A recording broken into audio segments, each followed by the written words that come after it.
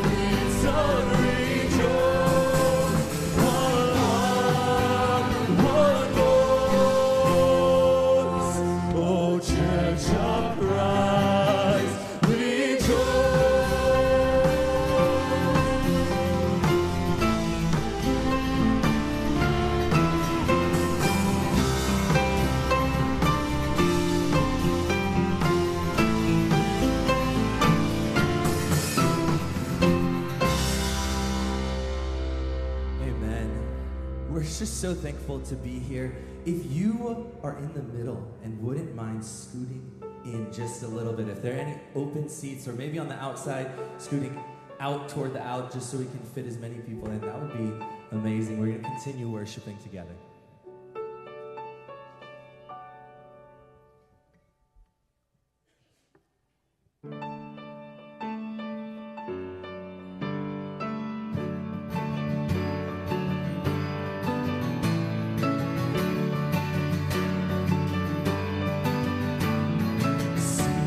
What a morning,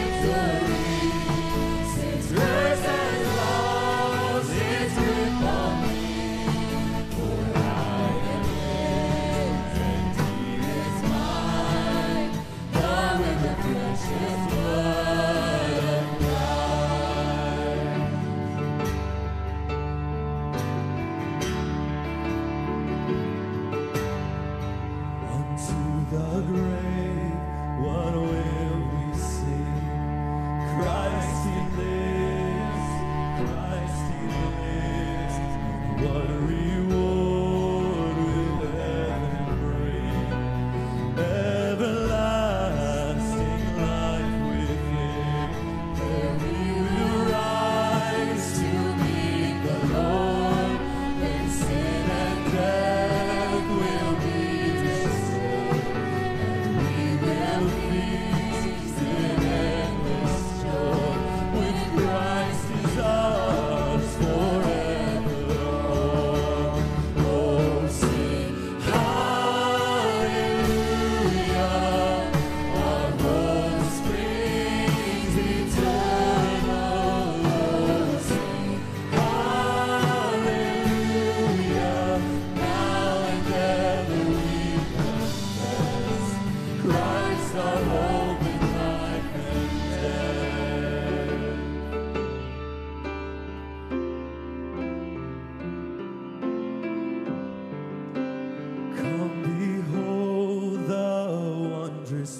mystery, slain by death, the God of life, but no grave could ever restrain him.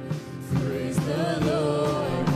He is alive, and what a foretaste of deliverance, how unwavering our hope, Christ in power resurrected, as we will be when he comes.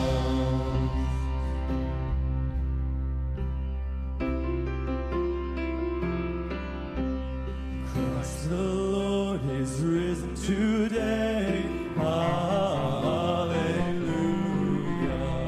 Earth and heaven in chorus say, Hallelujah. Raise your joys and triumphs high. Hallelujah. Sing ye heavens and earth reply. Hallelujah.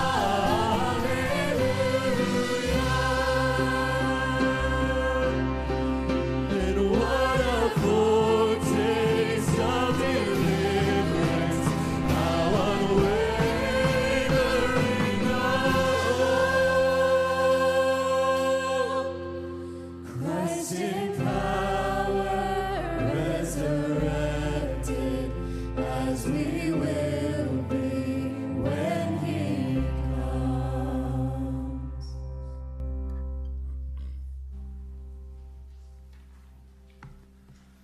Our scripture reading this morning comes from the book of Ephesians, Ephesians chapter 1, and we'll be reading verse 15 through to the end of the chapter, verse 23 together. We'll remain standing out of honor for the Lord and his perfect word. Ephesians chapter 1, starting in verse 15.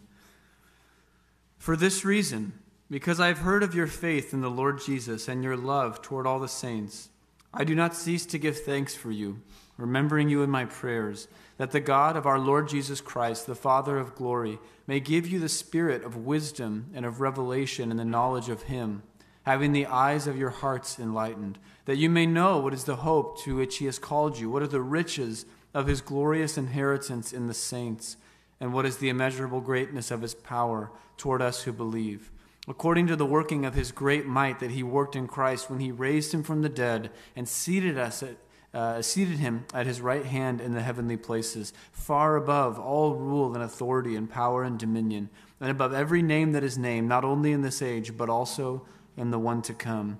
And he put all things under his feet, and gave him his head over all things to the church, which is his body, the fullness of him who fills all in all.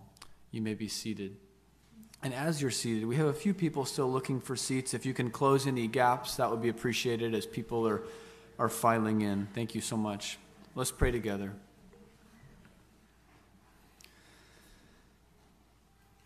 Heavenly Father, we don't have words to adequately express our thanks and our praise that you would send your Son into the world according to the promises, to take flesh, to die, and then to rise again. And Lord, just in the songs that we've been singing, even just now, it captures what's in our hearts, that we can have assurance of our resurrection because Christ has been raised. What a foretaste of deliverance, how unwavering our hope. Christ in power, resurrected as we will be when he comes. Christ alone, our hope in life and death. And we can sing Alleluia and let that be the song of our lives because Jesus has been raised. And so, Lord, we want to worship you and praise you and give you all honor and glory. Ascribe that to you this morning because you have sent your Son into the world to die and to rise again. Jesus lives forever and ever. And Lord Jesus, we want to worship you this morning as the King of the universe, the one by whose death and life we have life, and the one who will rule forever. Lord, we thank you so much that everyone who's in Christ, every Christian, knows that death is not the end, and we don't lose even after the fall because we are united with you. And if you've been raised, we know that we too will be raised. Lord, thank you that you've held out to us hope and life, forgiveness for every sin, and the triumphant hope that we will be with you forever and ever through your death and resurrection. You are our King, our Savior, and Lord, we pray this morning that as we are worshiping you, you would humble our hearts, you would remind us of these truths and press them onto our hearts. You would help us to see ourselves as the people who belong to you and who've been purchased by your blood and who will share in your resurrection. Lord, we thank you and we praise you this morning. We want to give you all glory. And Lord Jesus, it's in your name that we pray. Amen.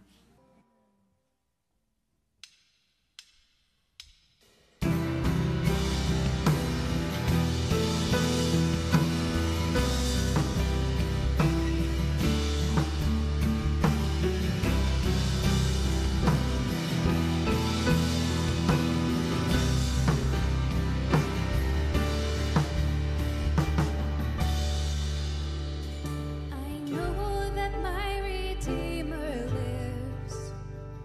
What hope this sweet assurance gives, that he who gave his life for me arose with healing in his wings.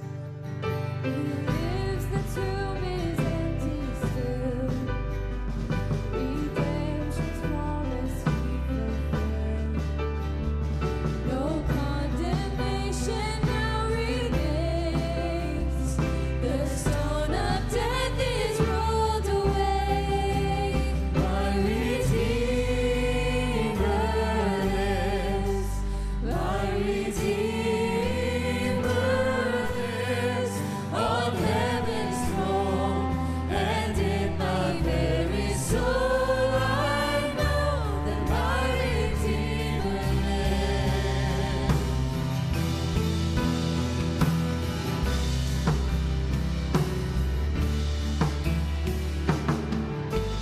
My Redeemer lives, and all my life is bound to him.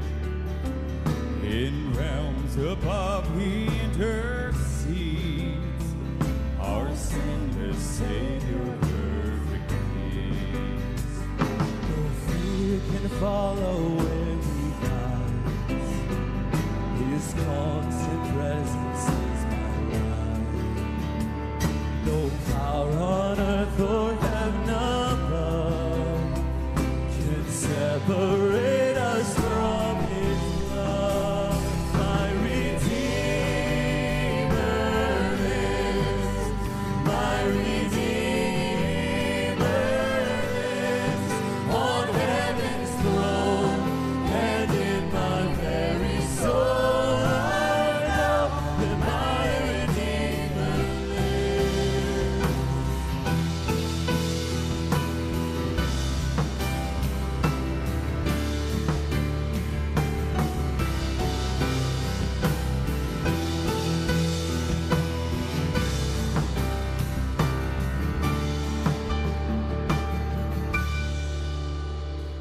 I know that my Redeemer lives. In life and death I trust in him. My soul secure, my future safe. He'll not forsake me to the grave. He lives and he will not delay. My eyes will link to brightest day, and in my flesh I'll see him stand when Christ in glory comes again, and every eye will see him stand when Christ in glory comes again. My Redeemer lives. My Redeemer lives on heaven's throne, and in my very soul I know that my Redeemer lives.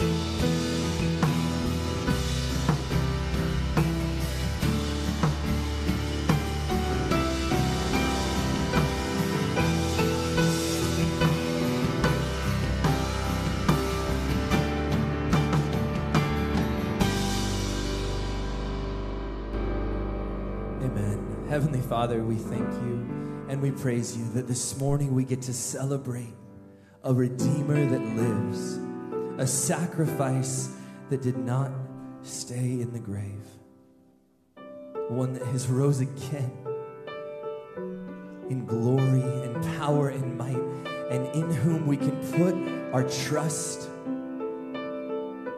Jesus, it's you that we trust in, that we hope in, because you are not dead, you are alive. And we rejoice by the Spirit in the work of Christ this morning. We love you, Lord. In Jesus' name, amen.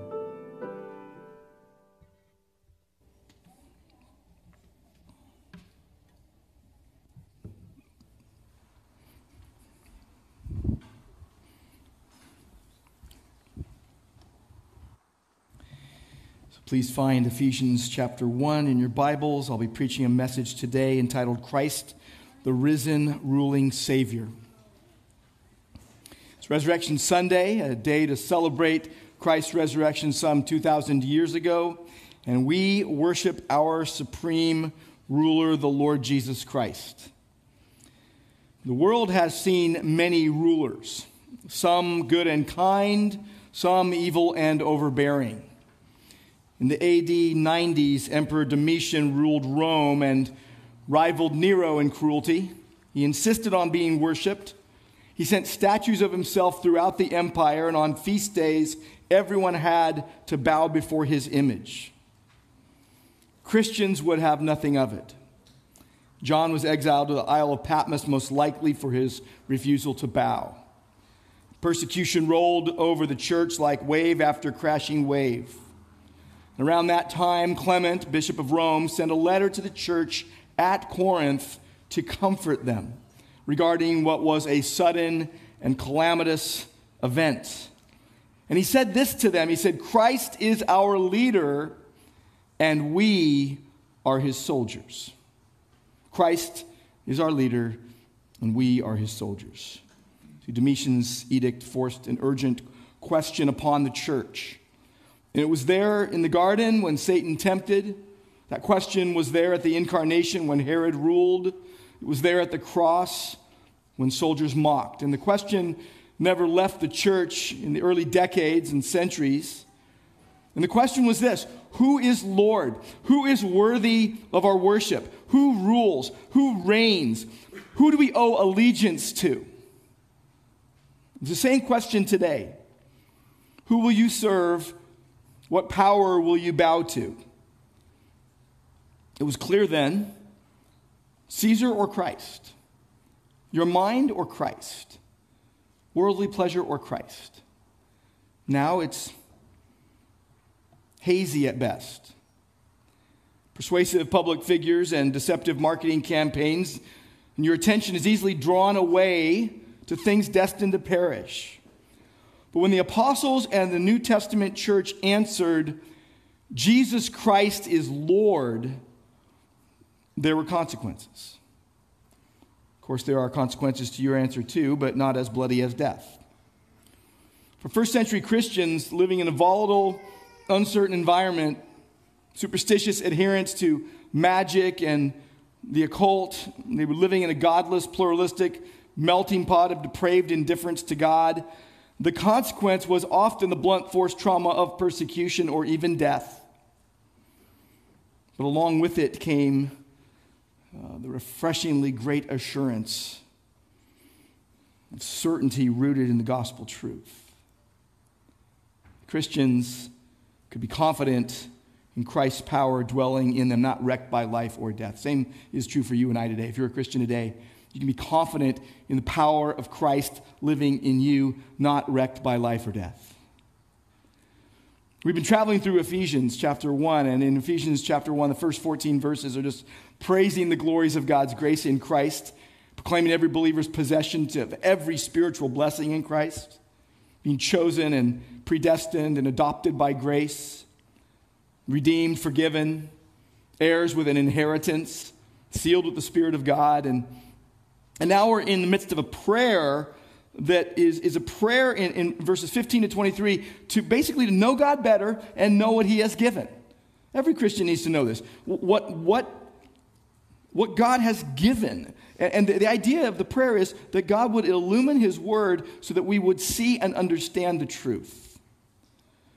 Contrary to the self-centered secular creed, just believe in yourself, what is being said here is believe in Jesus. Believe in Jesus and know what he's given. Every Christian needs this, to know the hope of his calling in the past. It gives confidence. The riches of his inheritance in the future, it's guaranteed. And then the greatness of his power, present. It's power to live now. And this is why I think the most time is spent and more things are said about this in these verses, because it has to do with the present life. We're not talking about things that you just get facts about Jesus. Like today, it's not like, oh, we're remembering some fact from the past that's kind of nice and makes us feel good, but it doesn't really have any effect in the present. No, we're talking about the power of God that raised Jesus from the dead is living in every Christian now. Christians aren't meant to live from holiday to holiday. We live day by day under Christ. And so what these verses that we're going to look at today show us, verses 19 to 23, show us this. Jesus Christ is the risen, ruling Savior over all. Jesus Christ is the risen, ruling Savior over all. That the power of God shown in the past resurrection of Christ is now in the present rule of Christ. And what this passage gives us is 4 holy declarations about Jesus Christ that will give you strength to live, not just today on a holiday, but tomorrow morning. To anchor Christians to live in the present. If you're not a Christian, this is for you to hear and then be challenged by the gospel, but this is for Christians to know and to be anchored in these holy declarations about Jesus Christ that gives you strength to live. It gives you the strength you need. First holy declaration is this: Jesus Christ was raised powerfully to life. Jesus Christ was raised powerfully to life. You see it in verse 20. And it basically tells us that this is the power that's in Christians is the power that he worked in Christ when he raised him from the dead. Not just a fact to put in your memory bank. This is a truth that should drive your daily existence. It should, you take it to the office. You take it to the bank. You take it out onto the sports field. You take it into the classroom. Paul was praying this, and he's saying, I'm constantly praying this. This is for every Christian at all times, that they would know God's power that raised Jesus. And really to understand this point, the point that's getting made, is you got to dial in on verse 19. What was being said in verse 19? Well, look at it with me. If you want to put your eyes on verse 19, you'll notice something. He's praying that they would know and live and experience, here it is, verse 19, what is the immeasurable greatness of his power toward us who believe, according to the working of his great might. He's not praying, by the way, that they would be given power. What he's praying is that every Christian would know God's power already at work in them. Not to know facts about Jesus, but to experience Jesus. Extraordinary magnitude of God's power is what is being referred to here. He said it's towards us who believe. When you know God, you experience his power living in you. And Paul used the best available words, exceeding power, surpassing power, literally to excel, to throw it beyond the mark. He said it's according to the mighty working of his power. You know what that literally means? Wait till you hear this. What he's saying is this, that you would know the power of his power. Literally, that's what it means. This is rich. The power of his power. One of the greatest phrases ever put together. He's piling up words to express God's great power, not just available, but in every believer. The power of his power. 4 words for power are used to describe God's power. They're closely related. They're overlapping. First word you see is a Greek word, dunamis, and often this is told, we get our English word dynamite from it. Only thing is, there's no hint in the Bible that God's power is explosive like dynamite, and dynamite wasn't invented until 1,000 years after the New Testament. Really, the best way, if you want to take this word the right way, this is the capability of acting. Like you hear God's name and you're like, oh, strong, strength, efficiency. It's like a ready, waiting army. It's like a sprinter in the blocks before a race. And then you get the second word. We get our English word energy from this word, literally energy. It means actual, active power. Supernatural power in operation, the effectual working, superhuman power. Energy is God's mighty power, manifest and permeating, just permeating power. Third word is a word that means strength and might. It's like physical victory in war, and it's about God's rule. It's about his absolute might. It's the idea of theocracy. It's dominion, mastery, forcefulness. And then the final word, it means force, strength, power, might with great power, mighty deeds that are done with great power. And what he's doing when he's pouring and piling these four words up is he's talking about God's dominion and strength and might, the mightiness of God, the inherent power of God, and what they're doing. These words are not, competing against one another. They are enforcing the idea of God's superabundant power at work in believers. You add every dictionary together and you still cannot describe the greatness of God's power. The power of God is the energy of the strength of God, to whom nothing is impossible.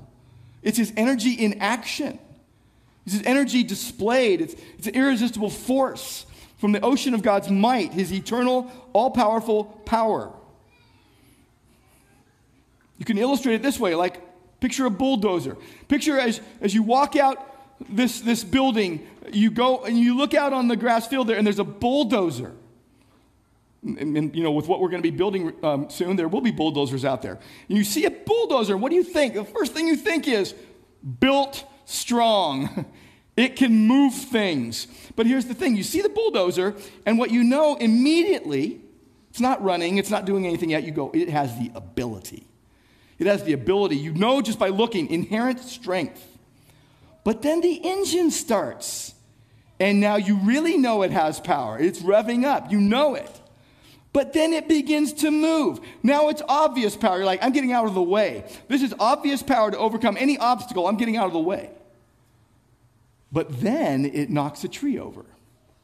Or it picks up a big boulder, and you see active power. So all these words work together to show you there's power, and it's being used. It's in action, the mighty working of God's strength that overcomes, that prevails, that conquers, and destroys every resistance. Nothing can stand before him. His power is said to actively be directed to all who believe. If you're a believer today, this is the power that you need to survive hostile satanic powers and the surrounding world system and your sin. It's like seeing what a bulldozer is capable of doing. You should know the full force of God's strength toward you. The eternal might of God's power that overcomes all obstacles and resistance. And what we're going to find out next is the greatest illustration of that power is God raising Jesus from the dead.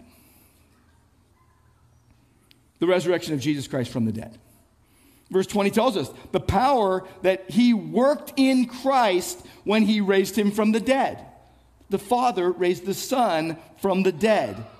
Now, he could have used creation as an example. By his word, he said, "Let there be light," and there was light. He made everything out of nothing. He could have talked about God's providence as an example, sustaining the universe. If God lets go, everything collapses. He's sustaining the universe. He's keeping the stars in the sky. But instead of creation or providence, he points to the resurrection. That's the illustration. It's the objective demonstration of the power of God. And what it tells the Christian is this is also what happened to you when you got saved. This is what happens to you spiritually. It speaks of our union with Christ, that we are a new creature in Christ, a new creation of God because God does it. When Christ was raised, speaking of the believer, it says we were raised and seated with him now in the heavenlies. And the proof, beyond all other proof, that everything blocking the way of believers will be demolished is the resurrection. That raising Jesus from the dead is proof that the last enemy has been defeated. Death is done. At Pentecost, Peter preached, Acts 2:24, Jesus, whom God raised up, loosed the pangs of death because it was impossible for him to be held by it. Impossible. And so none of you are going to escape death. We're all going to die. But death was defeated at the cross. And so Jesus said in John 11, I am the resurrection and the life. He who believes in me will live even if he dies. I got a phone call last night that my Uncle Pat died. He knew and loved Jesus. The family called me and they said, we have 20 people in the room. We want to talk with you now and pray. Let's pray. I'm cousin Mike to them. And we prayed and we read the scriptures and we rejoiced in the truth. 1 Corinthians 15, death, where is your sting? O grave, where is your victory? Thanks be to God who gives us the victory through our Lord Jesus Christ. That's the truth. Death and hell and Satan have been conquered, proof that nothing is too hard for the Lord. It's like a generator. When the power goes out, you always have power in Christ. But for the Christian, when you think of the glory and the perfection and the wonder of what awaits you in heaven, oftentimes what will happen to you is you feel so weak and so unable, like you can't ever get there. And the answer is in a place like Romans 8, 38 and 39. Neither death nor life, nor angels nor principalities, nor things present nor things to come, nor height, nor depth, nor anything else in all of creation shall be able to separate us from the love of God, which is in Christ Jesus our Lord. That God at work in you, believer, keeps and preserves you and makes you ready for future glory. That the almighty power of God is at work in every Christian, and that what you are is only due to God's grace and power. It's why you can do anything. It's why you can rejoice in the Lord today. But even so, there are a lot of Christians walking around that maybe should stop telling people they're Christians until they get this figured out. See, there's a lot of Christians walking around now who give the impression that to be a Christian is to carry this heavy weight upon your shoulders and endless cares and worry and anxiety, and they're trudging through life tortured, pierced by every problem, ignoring God's power, failing to rejoice. And if that describes you today, you need to be reminded of the truth. Paul says, it is not I who live, but Christ lives in me, that Christ offered himself in your place, and that the resurrection is the greatest display of the power of God and the love of God ever. Ever. Octavius Winslow said this, so bent was Jesus on saving sinners by the sacrifice of himself, that he created the tree on which he was to die and nurtured from infancy the men who were to nail him to the accursed wood. Oh, the depth of Jesus' love to sinners. This is why if you're a Christian today, you can work out your salvation with fear and trembling, knowing it is God who is at work in you to will and do his good pleasure.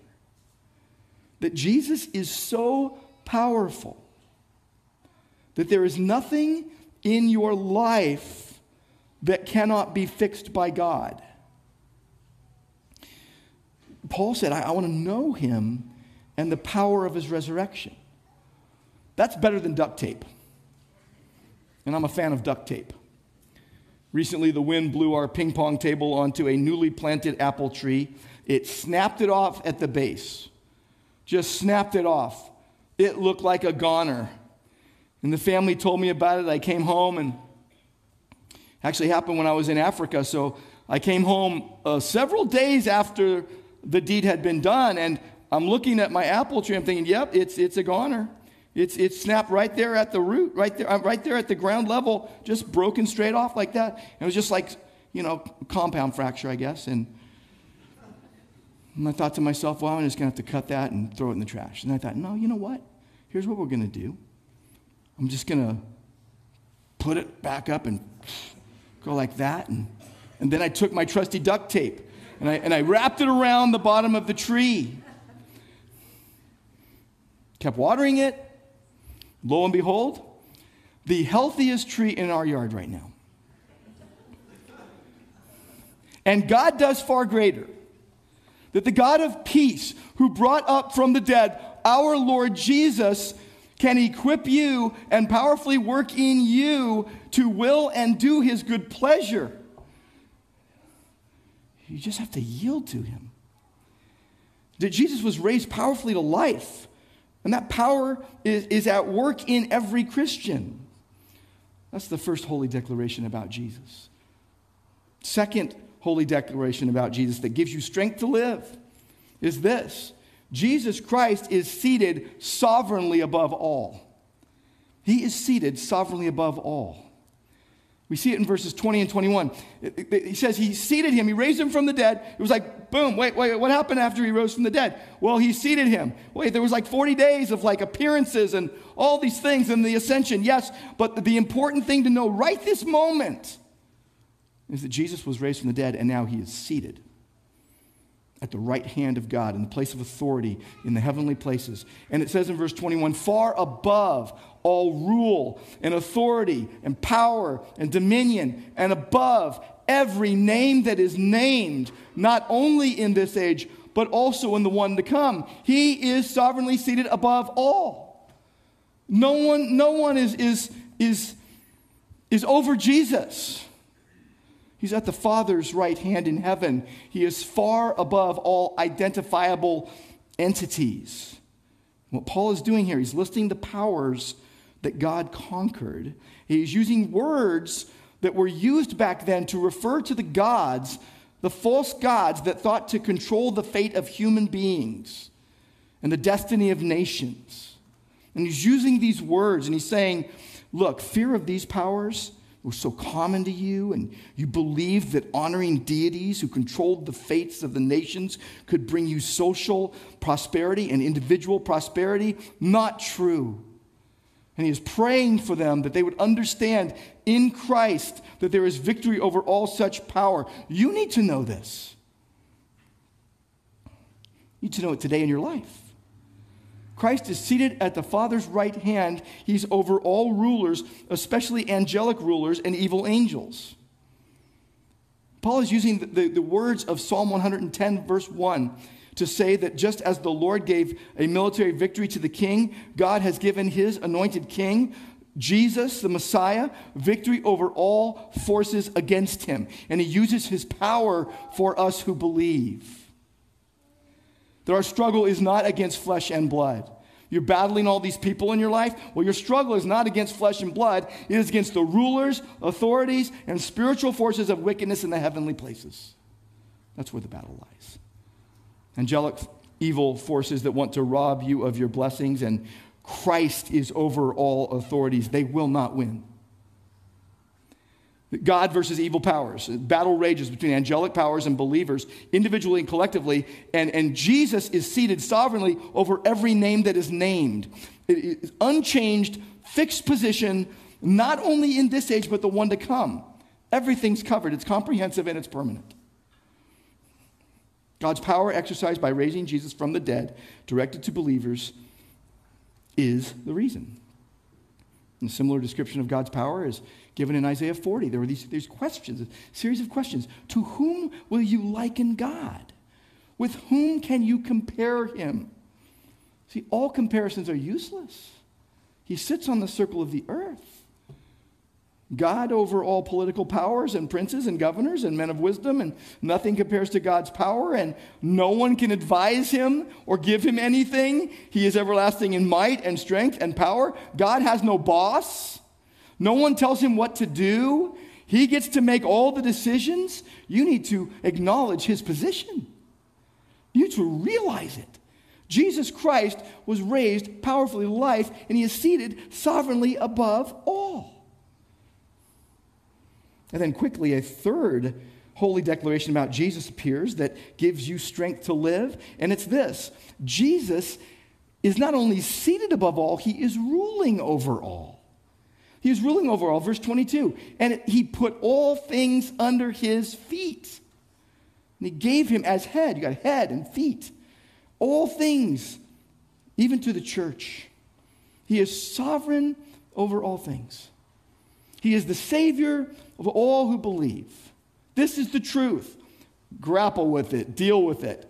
The Father put all things under Christ's feet. Feet and head. It's a quote from Psalm 8, verse 6. You have given dominion over the works of your hands. You have put all things under his feet. And just as in Psalm 8, he subjected all creation to mankind, God makes Christ's enemies his footstool. He's talking about the magnitude of God's power manifested in his work in raising Christ from the dead and seating him at his right hand and putting everything under him. It's a demonstration of God's power in Christ's resurrection and also his present position of authority. That he has headship over all things God gave Christ when he raised and seated him above all his enemies. Christ is the head of his body, the church. But we all have eyes, we all have ears. And we know, even without being told, but it's good that we're told in Hebrews 2, verse 8, that at present, we do not yet see all things in subjection to Christ. Not yet. Key word, yet. At present, we do not yet see everything in subjection to Christ. People are railing against God. You might be. People are saying he doesn't exist. People are saying he has no right to rule over them, whether outright or by just their own life, the way they live it. We want to rule ourselves so often. We do not yet see all things under his feet in subjection to him. But Hebrews 2:9 says, but guess what we see? Who do we see? We see Jesus. Believers see Jesus crowned with glory and honor because of the suffering of death. Philippians 2 tells us someday every knee will bow and every tongue confess that Jesus Christ is Lord to the glory of God the Father. You know, if someone is standing over someone, they can only cover what's under their feet, 12 by 12 square. Fallen man does not know how puny he is. So many people lording it over those under their care. Well, Jesus is over every square inch of creation, and he is the best master. He is the best Lord, and Christ's lordship should drive you to serve him and want to please him. Knowing that you, if you're a believer, you were bought with the precious blood of Christ. That he bought your soul with his blood. And even if the magnetic pull of the world tears at your soul, you still acknowledge Christ's lordship. We know what happens. It's so easy to go after the world. It just is. Worldliness is the enemy of living in God's power and acknowledging his rule. If you're having trouble living in God's power and acknowledging his rule, it's probably not the people that you're so upset with. It's probably you. 1 John 2 says, do not love the world or the things in the world, the love of the flesh, the lust of the eyes, the boastful pride of life. See, nothing is so dangerous to your soul because it's so subtle as worldliness. And maybe this is you today, sunk in quicksand and immersed in worldly pursuits. You don't meet a news feed that you don't like. You can't meet a social media post that you don't want to just spend a lot of time with, and every outlet and is just a magnet to you, and every song and every book and every movie in the world, and no wonder your soul is confused. You're like, I'm having trouble living the Christian life. I wonder why. I wonder. I mean, we're living in a world that exalts foolishness, and no matter where you've come from and what you've done or where you're going, there's something that comes from outside of you that's been injected into the universe by God that answers every issue. I like to call it the perfect Word of God, the inspired, inerrant, infallible, conscience-binding, authoritative, perfect, eternal, unchanging Word of God. We didn't make it up. And the Bible warns about this subtle power of the world to drag your soul away from Christ and deny Him in daily life and have a form of godliness, but deny its power. You know how many people who say they're Christians have this outward form of godliness in certain moments and in certain instances? Cue Sunday morning at church. And then the rest of their week is denying its power. Form of godliness, but denying its power. And they're not fighting the flesh and the world and the devil. They're just bowing before human altars. We need to bow before Jesus, who rules over all. These 4 holy declarations about Jesus. I said there's 4 and there's one more. They anchor a Christian to live in the present day, gives you strength you need to live life. Jesus was raised powerfully to life. He is seated sovereignly above. He's ruling over all as Lord. And here's the 4th point. Jesus Christ is head of and leading His body, the church. Jesus Christ is head of His church. Jesus Christ is leading His body. Verse 23. Now I'm going to hold that point out for 2 Sundays from now. You can come back and hear that one on April 23rd. But what I want to do right now is just dive deeper into those first 3 points. They're not just facts in a memory bank. They're truths that transform and drive daily life. That Jesus was raised powerfully to life, that He's seated sovereignly above all, that He's ruling over all as Lord. Let's talk about that. Let's talk about that for a while. That Jesus was born and died and rules over all things because He was raised. He was born to die. He says, this is why I was born. And everyone must yield and bow and surrender to His rule. And one day, everything someday will be in its rightful place under Christ. All things summed up in Christ, as verse 10 told us. Now, if you're an unbeliever today, I'm so glad you're here. I really am. And I need to direct some ideas towards you. I want to direct some thoughts towards you if you're an unbeliever today. And really one big question. Just one big question. Have you bowed, yielded, surrendered, believed in Jesus Christ apart from anything you think you deserve or can do? That's the question for the unbeliever today. Like, has your soul found rest in Christ? Because my prayer is that your soul would find rest in Christ. There's 2 views about salvation that get shared a lot. One is true and one is false. The false one is this: salvation is because of something you do, plus the power of God that He gives you to nudge you along, so you plus God. That God helps you and enables you to get it, you plus God. What is true is this: salvation is the result of God's power at work in and through a soul He has chosen. It happens by the power of God. A Christian is the result of God's work. No one makes himself a Christian. God alone makes Christians. The making of a Christian is the result of God exercising His power. That nothing but the almighty power of God could have raised Jesus from the dead, and nothing but the almighty power of God can make you and keep you a Christian. That's the truth. The gospel is, as we see it in 1 Corinthians 15, Paul said, I received something, I'm giving to you. I delivered to you as of first importance what I also received. Christ died for our sins in accordance with the Scriptures. He died in our place.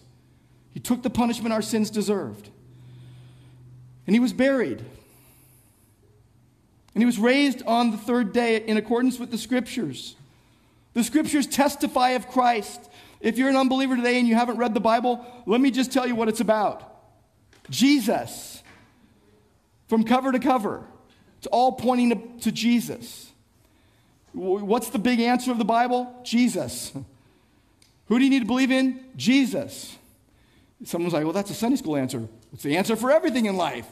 Don't just limit it to Sunday school. Well, how crucial is this? How crucial is the resurrection? Well, Paul told believers in 1 Corinthians 15:17, if Christ has not been raised, your faith is worthless and you're still in your sins. If Jesus didn't raise from the dead, your faith is worthless and you haven't been forgiven. This man of sorrows, this acquainted with grief that bore our sorrows and carried our sins, these aren't just facts to know about and do nothing about. It's to be proclaimed to all the nations for life. Jesus said, again, I am the resurrection and the life. He who believes in me will live even if he dies. And then he asked the question, do you believe it? Well, do you? If you do, believe in the Lord Jesus. You will be saved. You could walk in here an unbeliever, or you're hopping on the live stream as an unbeliever, and you can turn off the live stream later as a believer. You can walk out the door today as a believer. You're like, whoa, what? Yeah, you surrender your life to Jesus. Don't, all your plans, about your spiritual life and about what's happening at the end of your life. Let you just know this. Here's what you need to know. If you become a Christian today, you contributed nothing towards your salvation but the sin that made it necessary. That's what Jonathan Edwards said. Paul said, I am what I am by the grace of God. Paul said, I am not ashamed of the gospel of Jesus Christ. It is the power of God for salvation to everyone who believes. The power of God to everyone who believes. We preach Christ crucified. Christ, the power and wisdom of God. If that's foolishness to you, I can't help you. But if you're going, wait, a Christian is one who's been recreated? Only God can create a new person? It's not about being a member of a church. It's not about making a decision. No, you can be a member of a church and have made a decision and not be a Christian. Christians, don't hold unscriptural views of Christianity. It's not about what you decided.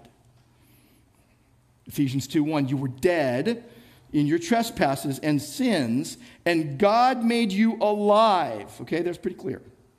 God's power is the beginning and end of salvation in Christ. If you are in Christ, if you become a believer, it's because of rebirth, because of regeneration. No one can birth himself spiritually or physically for that matter.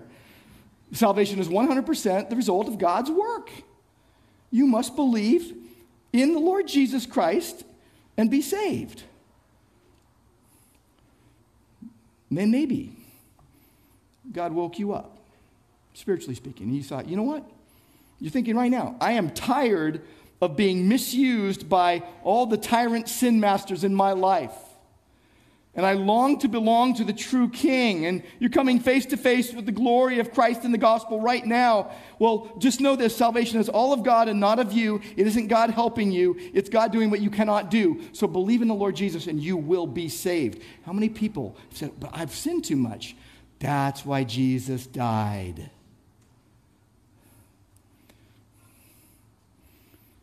So let me direct some ideas towards believers now. Are you, this is a good question for every believer. Are you currently praising and serving Christ? Now, a lot of you can go check the box on that. Well, let's finish the sentence. Let me finish my question, okay? Let me finish my question, then you can answer. Are you currently praising and serving Christ by acknowledging his right to rule in your life? Oh, that's what it means? Yes. The lordship of Christ. The truth about Jesus Christ and his work should occupy first place in the life of every believer. And we know it's a struggle for believers, especially if you're not in deep fellowship in the church and in the Word of God and prayer. And the Holy Spirit wanted the Ephesians to know and wants us to know right now, you know how great God's power is that's at work in every believer? You have to trudge through life as if you're being tortured. Stop it. If that's you, Christian, stop it. You're giving Christ a bad name. God's power at work in you who believe. God will give you the strength you need. And the emphasis is on the power of God in us. You believed, you trust in Jesus, you were sealed with the Holy Spirit. You should be making progress in Christ, unless, of course, you have somehow gotten stuck in quicksand as a result of your sin. That is going to cause doubts within you. Of course, every Christian who gets caught in the quicksand of their own sin without repentance, without turning from it, they start doubting if they're really a Christian. Yeah, and every Christian goes through these kind of things at times. You hear of the unseen eternal things, the eternal weight of glory to which we're destined, and you see yourself and you realize, I fall drastically short.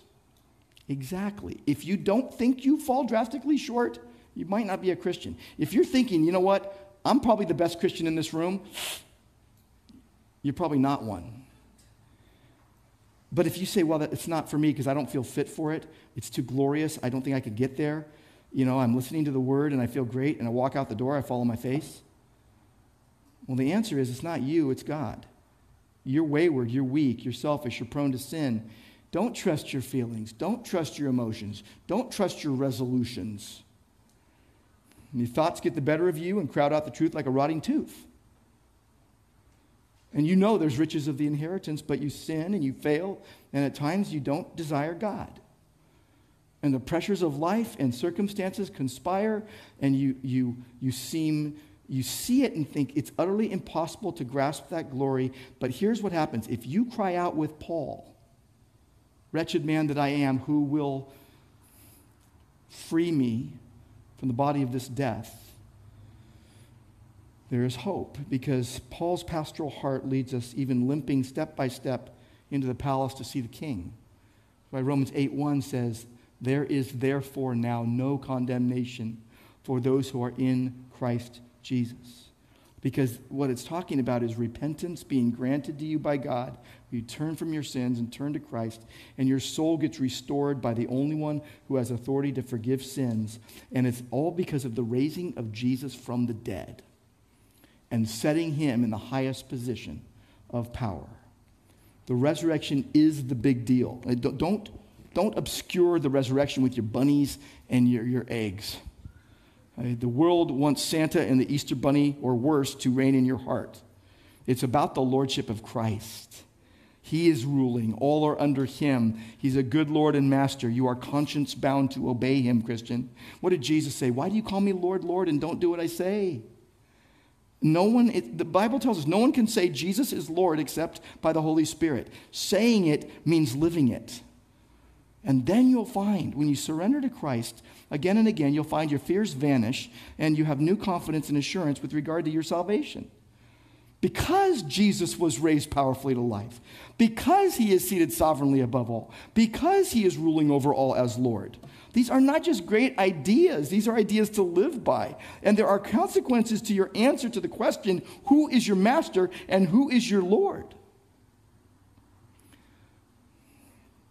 A day in the life of an Ephesian Christian might help us as we go our way today. A day in the life of an Ephesian Christian might have looked like this. You get up in the morning, you hear the sound of singing, praising the Son of God, the world's true light, the image of the invisible God, the firstborn over all creation, all things created through him and for him. You go down into the courtyard and you join in with a few Christians, one of whom might be saying, we remember the words that came to us from Peter, one of our Lord's apostles. As sojourners and exiles, abstain from the passions of the flesh which wage war against your soul. Keep your conduct honorable so that when they speak against you as evildoers, they may see your good deeds and glorify God. Then you would renew the oath together. We will not commit theft or adultery. We vow to be true to our word, though it means loss. We vow to bring honor to God and our Lord Jesus Christ in all of our dealings with the world. Then you would read the words of a psalm, maybe every day I will bless you and praise your name forever and ever. Then you would pray the Lord's Prayer. Then you would go about your day. All in the context of a world worshiping Domitian, who they called the living God, who all were expected to do acts of gratitude towards their supposed false gods. And the consequences of not doing so were pretty stiff in first century Ephesus. Around AD 110, 111, Pliny was serving as governor, and there were accusations denouncing certain people as Christians, and they were brought to Pliny for prosecution. And he investigated the Christians, and their practice, he found, consisted of assembling at dawn on a certain day, singing to Christ as God, and binding themselves to an oath, and then they would take their food together. And Pliny diligently confirmed the report by examining 2 slave women whom Christians called deaconesses under torture. He learned that nothing further, aside from the details of this pagan governor called boundless superstition. Anyone accused of being a Christian could escape by cursing Christ, offering incense to the image of the emperor, which Pliny actually brought and set before them to do. And those who persisted in being Christians were executed for their, I quote, obstinacy and inflexible stubbornness. Or if they were Roman citizens, they were remanded to Rome for the decision of the emperor. And all because salvation is a gift of God's grace, and they acknowledged the lordship of Christ and resolved to live to honor him.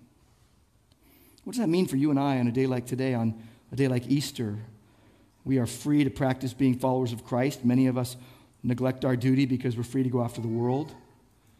What do we do today? How about rejoice in God's goodness and reevaluate our lives and resolve to live for God's honor? The world has seen many rulers, but never anyone like Jesus. The world doesn't know who's coming, and they will be shocked at his return.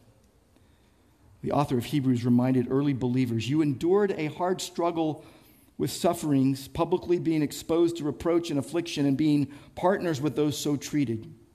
And then he told them this, do not throw away your confidence, which has a great reward. See, the lordship of Christ gives you confidence and the strength you need, conviction that does not bend the knee to any but Christ, the risen, ruling Savior over all. And Lord, we acknowledge you as Lord over all. We love you because you first loved us. We worship you because you are worthy of our worship. We ask, Lord, that you would empower us to live this life, all for your glory. And we pray in Jesus' name. Amen. Amen. Would you stand if you're able as we close?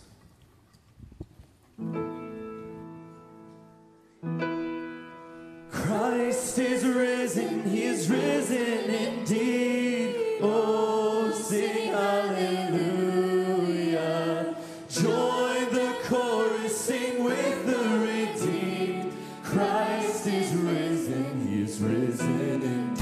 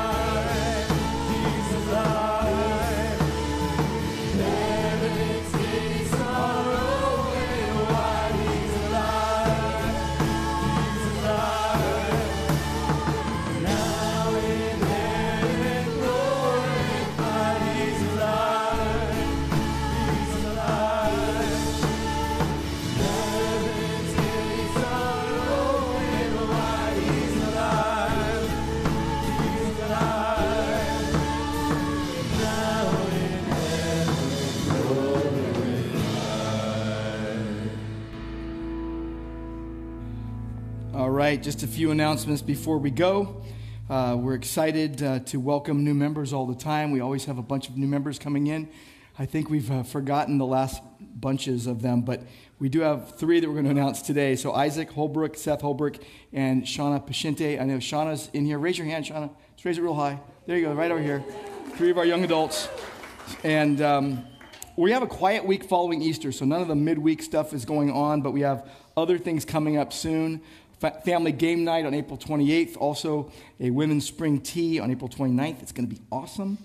And we have coffee and goodies out on Plaza. I encourage you to linger as long as you can and fellowship with one another. So, Hebrews 13, 20, and 21 to close. Now may the God of peace, who brought up from the dead our Lord Jesus, the great shepherd of the sheep, by the blood of the eternal covenant, equip you with everything good that you may do his will, working in us that which is pleasing in his sight, through Jesus Christ, to whom be glory forever and ever. And Lord, we thank you that we could worship you today and praise you for your grace in Christ. I pray in Jesus' name. Amen. Sovereign in the mountain air, sovereign on the ocean floor.